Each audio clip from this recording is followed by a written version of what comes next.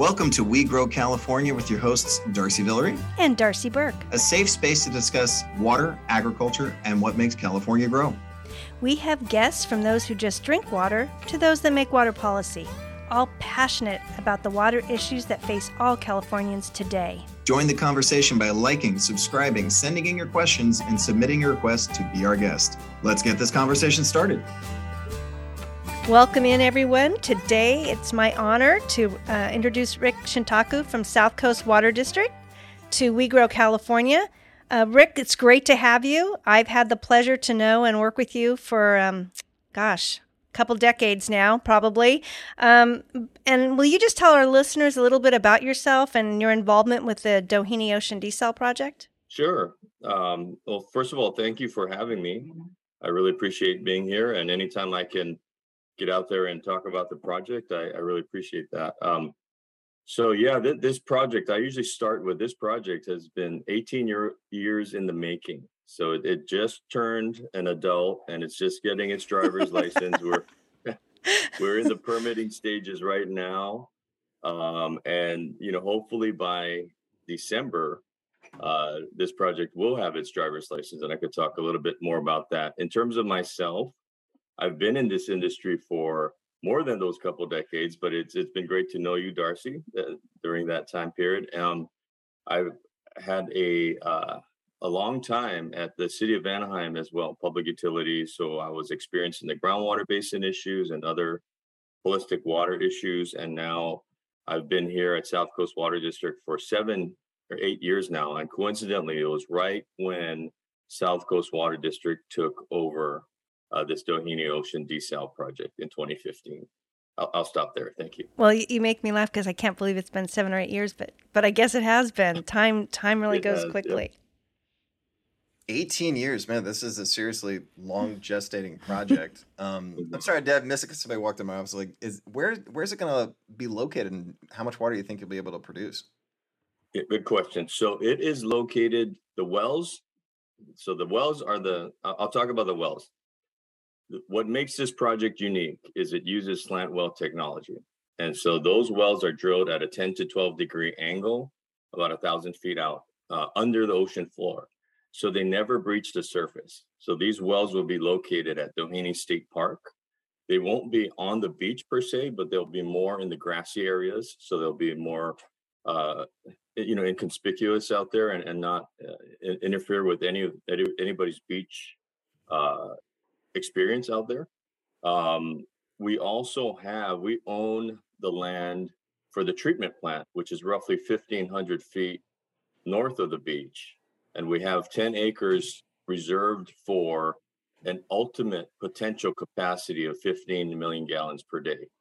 What we're permitted for is a 5 million gallon per day project. So if all goes well and 5 MGD is shared by us and some neighboring agencies, then this could go on to be more of a regional project to serve a larger area from there. Rick, it started out as a regional project, as you know, and partners have come and gone over time. Can you tell me kind of what partners that you have committed now and where they're located and what the estimated cost of that 5 MGD plant is? Yes, definitely. So our board wanted to make sure we were providing any potential partners enough information, including the financial information. So that financial analysis was completed in September of 2021. And at that time, our board had decided, hey, let's go look for partners at this point. I'll give you the Cliff Notes version. Basically, if South Coast were to build a 2 MGD project, because that's technically all we need in an emergency. If we were to build a 2 MGD project standalone, the impact to our ratepayers would be roughly $7. If we built a 5 MGD project and using the economies of scale and took 2 MGD of that water and shared the other 3 million gallons per day, then the impact to our ratepayers, our average residents, would be $2.38. Is that a month? Sorry, Rick, that's per month, basically? Per month, I'm sorry. Yeah. Okay. Per month. So you can see the economies of scale of building that larger project. And because this project would have significant emergency benefits, and I could get into that a little bit later too. The thought process is the region would benefit from this project, so why not look at our neighbors and see how interested they are. So we've started that process, and there's been some interest. San Clemente has been interested, and they're in the process of getting us a letter of intent. Laguna Beach County Water District is in the process of making a final decision on a letter of intent. I recently spoke to Molten Miguel, and nothing concrete yet. Santa Margarita, that presentation is coming up. So these are all our local neighbors. On top of that, the regional wholesaler, Metropolitan Water District, has shown interest in this project. We haven't defined what that partnership would look like or could look like in the future, but we're in the process of talking to them. There's also been inland agencies interested in a potential paper transfer with us. And we all know the situation in the Colorado River. And we know other states such as Arizona and Nevada really need these water supplies. So any type of transfer deals that we could work in, similar to how San Diego County Water Authority is pursuing these type of deals, could be an avenue we end up going in as well. And Rick, you just used a term I think most people don't hear often. I know I don't hear. What is a paper transfer? So paper transfer is, for example, Arizona is getting their supply off the Colorado River, and it's a finite supply. If we were to produce an amount, let's just say 5 million gallons per day, or 50, let's call it 5,300 acre feet a year here of ocean desal water, we would, in a paper transfer deal, we would take 5,300 acre feet a year less of metropolitan water through the Colorado River, and they would take that amount more. So it's just as simple as that in terms of a trade there for water. So Rick, you mentioned some cost of $7 per month per customer or ratepayer household. That's the capital project, correct? Or does that include the cost of water produced? That's all in. That's all in. So what's the acre foot come out to?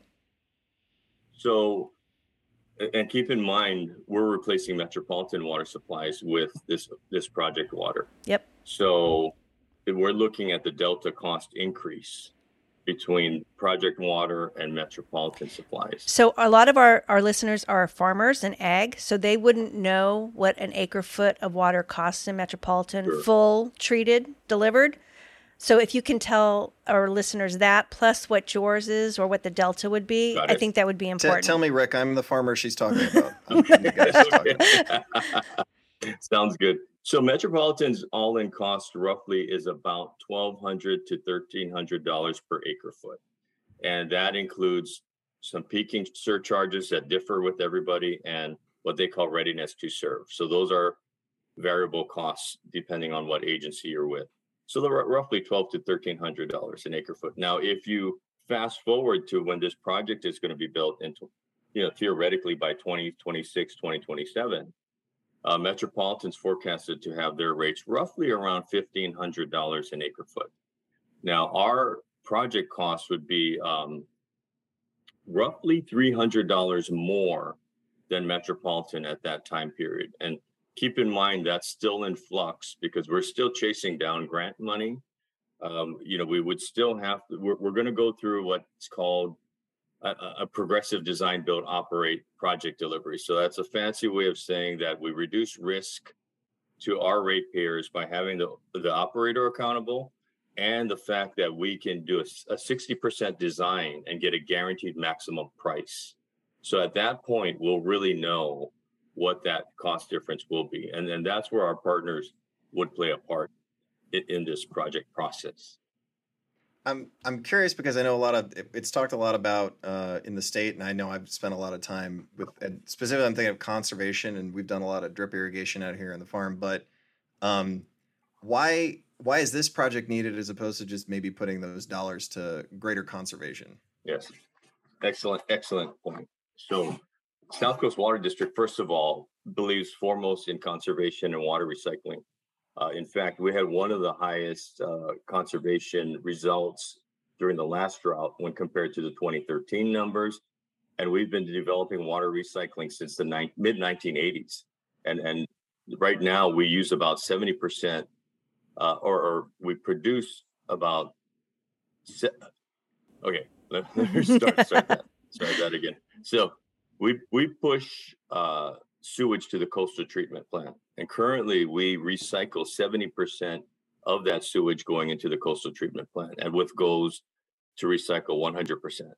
So that's all part of our comprehensive water portfolio. Where it gets different here is that now, in terms of a drinking water supply, if there were an emergency and we have 5 fault lines between us in South Orange County and the Deemer treatment plant, where Metropolitan, that's their last leg of treatment before it comes down to South Orange County. If one of those fault lines were to rupture, we're looking at 2 months or more loss of that imported water supply. So conserving your way out of that is very difficult when we're all 90% dependent on imported water. So you know what that would look like. That would be an ugly situation. We'd be able to conserve about 50% by turning off all landscape water. But other than that, to get to that 90% would be almost impossible. Well, and so that's to add to that, Rick, Darcy, you can't conserve your way out of a drought. Oh, I know. I've got drip fields that are totally like that are fallowed because I conserve, then just, okay, there's nothing there to put through these systems you put in, so I totally appreciate the need for this municipal project, for project that's for municipalities. And I guess oh, sorry, you go ahead, Darcy. No, I was going to just say, the other part to Rick's comment is there's only 2 pipelines that bring water to South Orange County from that Deemer plant. And they weren't made yesterday, to say the least. Yeah, I think Alan McCullough is the youngest of the 2, and that is in the 50s when the Municipal Water District of Orange County was formed to actually, that was the purpose of forming that agency, was to build that pipeline. So I meant 1950s, not 1850s, because I know in the Central Valley, the water rights go way back, and they might be thinking the wrong, wrong millennium. So we'll just get the right century going here. Why do you think Doheny should move forward in the process, and where are you in the process? Okay. So our board and our community are the ones who think it should move forward. I just take direction from both of them. And what we did was we did a community survey in May of 2020. And if that date sounds familiar, that's right after the pandemic had hit. And the reason why we did that was there was so much financial uncertainty at the time. We figured we'd get our worst case answers at that point. So we did a customer survey, and with a brief project description, the favor rating was still in the 70 plus percentile. Then with defining the project further, it went up to about 80%. And then when we hit them with critical statements, and this wasn't coming from us, this is coming from FM3, a survey firm, and said, one, shouldn't we be doing more conservation? Shouldn't we be doing more recycling? And by the way, aren't we all a little bit apprehensive what's going to happen with the financial situation with the pandemic occurring? So we hit them with those statements, and the favor rating still only went down to about 72%. So that gave us a signal. And then we asked them about what are you willing to pay per month for a residence to get this drought-proof, reliable supply of Doheny Ocean Desal water. And the results were surprising as well. So there were and I don't have it in front of me, but I think it was roughly 60 or 62% willing to pay $15 per month more. And you recall what I was getting at with our board making that decision. So we're landing in this $2 to $7 range. And that's basically what told us, okay, these folks really want this project. They want this reliability as part of what they pay on their water bill. And that was an important signal for our board in terms of moving forward with this project. Now, where we are is we're right smack dab in the middle of the permitting phase. So on March 9th of this year, we hit a major milestone. And that was getting approval by the Regional Water Quality Control Board for the brine discharge in the ocean outfall. And we were able to prove that it's a de minimis effect on the ocean. And this was a discharge component. And, we also have the slant well component, which is definitely a preferred environmental and regulatory approach. So we're lining up those check boxes on a responsible project. So that's the first permitting hurdle that we reached. Now we're looking at the Coastal Commission, and that could come as early as October of this year. And after that is the State Lands Commission. And after we complete that, we've finished the permitting milestones at that point. And then we would be on to, our board would have to make a tough decision to greenlight that project or not. If all goes right through a design build process, then the project would come online in 2027. Can I just say when it all goes right? Not if. Yeah, I really do hope it goes right, because this dependable part is, I think, the thing that, like I said, just really hammers it home to me, right? Just cities need that kind of thing. I think we all need that kind of thing, Oh yeah, I know, but I can't, and I don't want to downplay what we do. If push comes to shove, I fallow, but that's not great for any number of reasons. But it's I really do believe the more we can do to be dependable for cities, I think we should. Rick, can you tell a little bit about how this slant well, how it's different than a typical well that people may know, and why this particular geological formation is appropriate for this type of technology? Because I know people have always said to me, well, why don't we just do it that way all up and down the coast? And that's not always feasible, right? Depends on the geology. So can you explain a little bit about how you're actually intaking that water and what the process is? Definitely. Good question. So the slant well itself, people have tended to hype it up as a completely brand new technology. Well, first of all, it's not. And Darcy, you're well aware, MODOC many, many years ago piloted this slant well technology with a smaller scale well. It was roughly 350 feet long versus the 1,000 feet that we're looking at. and that was drilled, and it operated successfully for multi years. Monterey then took that technology forward and drilled a longer well, a 750-foot well, basically at this 10 to 12 degree angle that I'm talking about for our project. And that operated very successfully as well. So those are two key projects on the ocean waterfront, a slant well, that have given us the confidence that this technology will work. Plus, it's been used throughout the nation and others, mainly beneath rivers and for brackish groundwater technology, but it has been used, and it's not a brand new technology there. So why it's preferred is it never breaches the surface. And what, if you can imagine the ocean floor, it's going at a 10 to 12 degree angle, 1,000 feet out. And you have perforations in there, just like a normal vertical well. And it pulls it in at such a low velocity, you don't disturb the ocean at all. So this has become the preferred technology, and why we're moving forward in that. I apologize, I forgot the second part of your question there. Well, you're answering the question, so it's fine. I just wanted people to understand that the ocean floor actually acts as a filter, and it doesn't really move. Yeah. So you're improving the water quality on the intake side. You're not harming the environment, and it's aesthetically benign. You don't even see it. You don't see it. All you see is a manway, a vault, if you will, in the grassy area.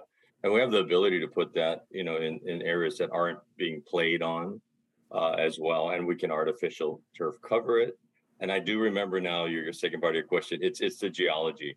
And that's where we've been extremely fortunate. And that's why we haven't judged any other type of desal project, because we've just had the good fortune of having the right type of geology out there to pull in a high capacity amount of water. And we've determined that through sonar mapping as well, and plus the positive impact of the successful slant well pilot that went out there.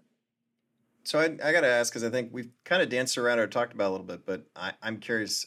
So the brine discharge, which I think is always the thing where stuff like this grinds to a halt, what exactly, I don't want to get too technical, Sure. but in terms of displacing it, like you say, it goes back into the ocean, it's not going to be, is it going to be just like, the end of a pipe and it drops down into it, or is it, how do you plan to disperse it back in? Excellent. Yeah. So this is what we went through with the Regional Water Quality Control Board permitting process. And the amount of modeling, scientific modeling they had to go through was extremely intense to get to this point. But basically, you have a wastewater ocean outfall that goes out 2 miles into the ocean. And right now, it takes highly treated wastewater from a sewage treatment plant and percolates that out into the ocean through these diffusers, basically these perforations. Mm-hmm. And it's designed so it doesn't have an impact on marine life. So the regulatory community really prefers that if we were to, let me back up. So on the desal technology, you're taking in, let's say we're taking in 10 million gallons per day through our wells. We run it through treatment, which is reverse osmosis. So applying pressure, pushing it through a membrane, and 50% of that comes out as drinking water. 50% roughly comes out there as brine, concentrated brine, salty brine. And what the preferred regulatory approach is to take that brine and to mix it with your highly treated wastewater that's flowing out of that outfall and diffuse that. And that is what was modeled, scientifically modeled, and shown and passed to state models to show that it meets the ocean plan requirement and does not cause these type of impacts to marine life there. So that's basically the technology in a nutshell. And I was going to say, if anybody wants to review that, I believe it's a 1,700-page EIR that I was trying to look at yesterday on your website. Only 1,700? It goes by feet, Rick. The taller it is, man. The Delta one was, I think, 10 feet tall of paperwork if you had to print it out. Mm-hmm. Rick, we're almost done today. We really appreciate it. Sure. But where can people go to get more information about this project if they want to show their support, if you need support letters? Where can they get more information? I appreciate that. So it's on our website. We have an entire section dedicated to Doheny Ocean Desalination, scwd.org/Doheny Desal, one word. So DOHENYDESAL. If you don't see it that way, right on the opening page, you'll see it's scrolling out there, and you'll be able to click on Doheny Ocean Desal. We have all of our contact information and background materials right there. And we will put a link on this podcast to that website so people can get more information. I want to thank you, Rick, for joining us today. I appreciate your time. Can't wait to have you back when you're ready to move forward. Darcy, any last comments? No, Rick, this has been great. Thank you for all the information. It's been a wonderful conversation. Thank you, Rick. I really appreciate it. Thank you very much. Thank you for your time. Appreciate it. Bye-bye. Bye. Thank you for listening to another We Grow California episode and being a part of our community. Be sure to like, subscribe, submit your questions and guest requests at ecwaterpack.com/podcast. That's ecwaterpac.com/podcast today.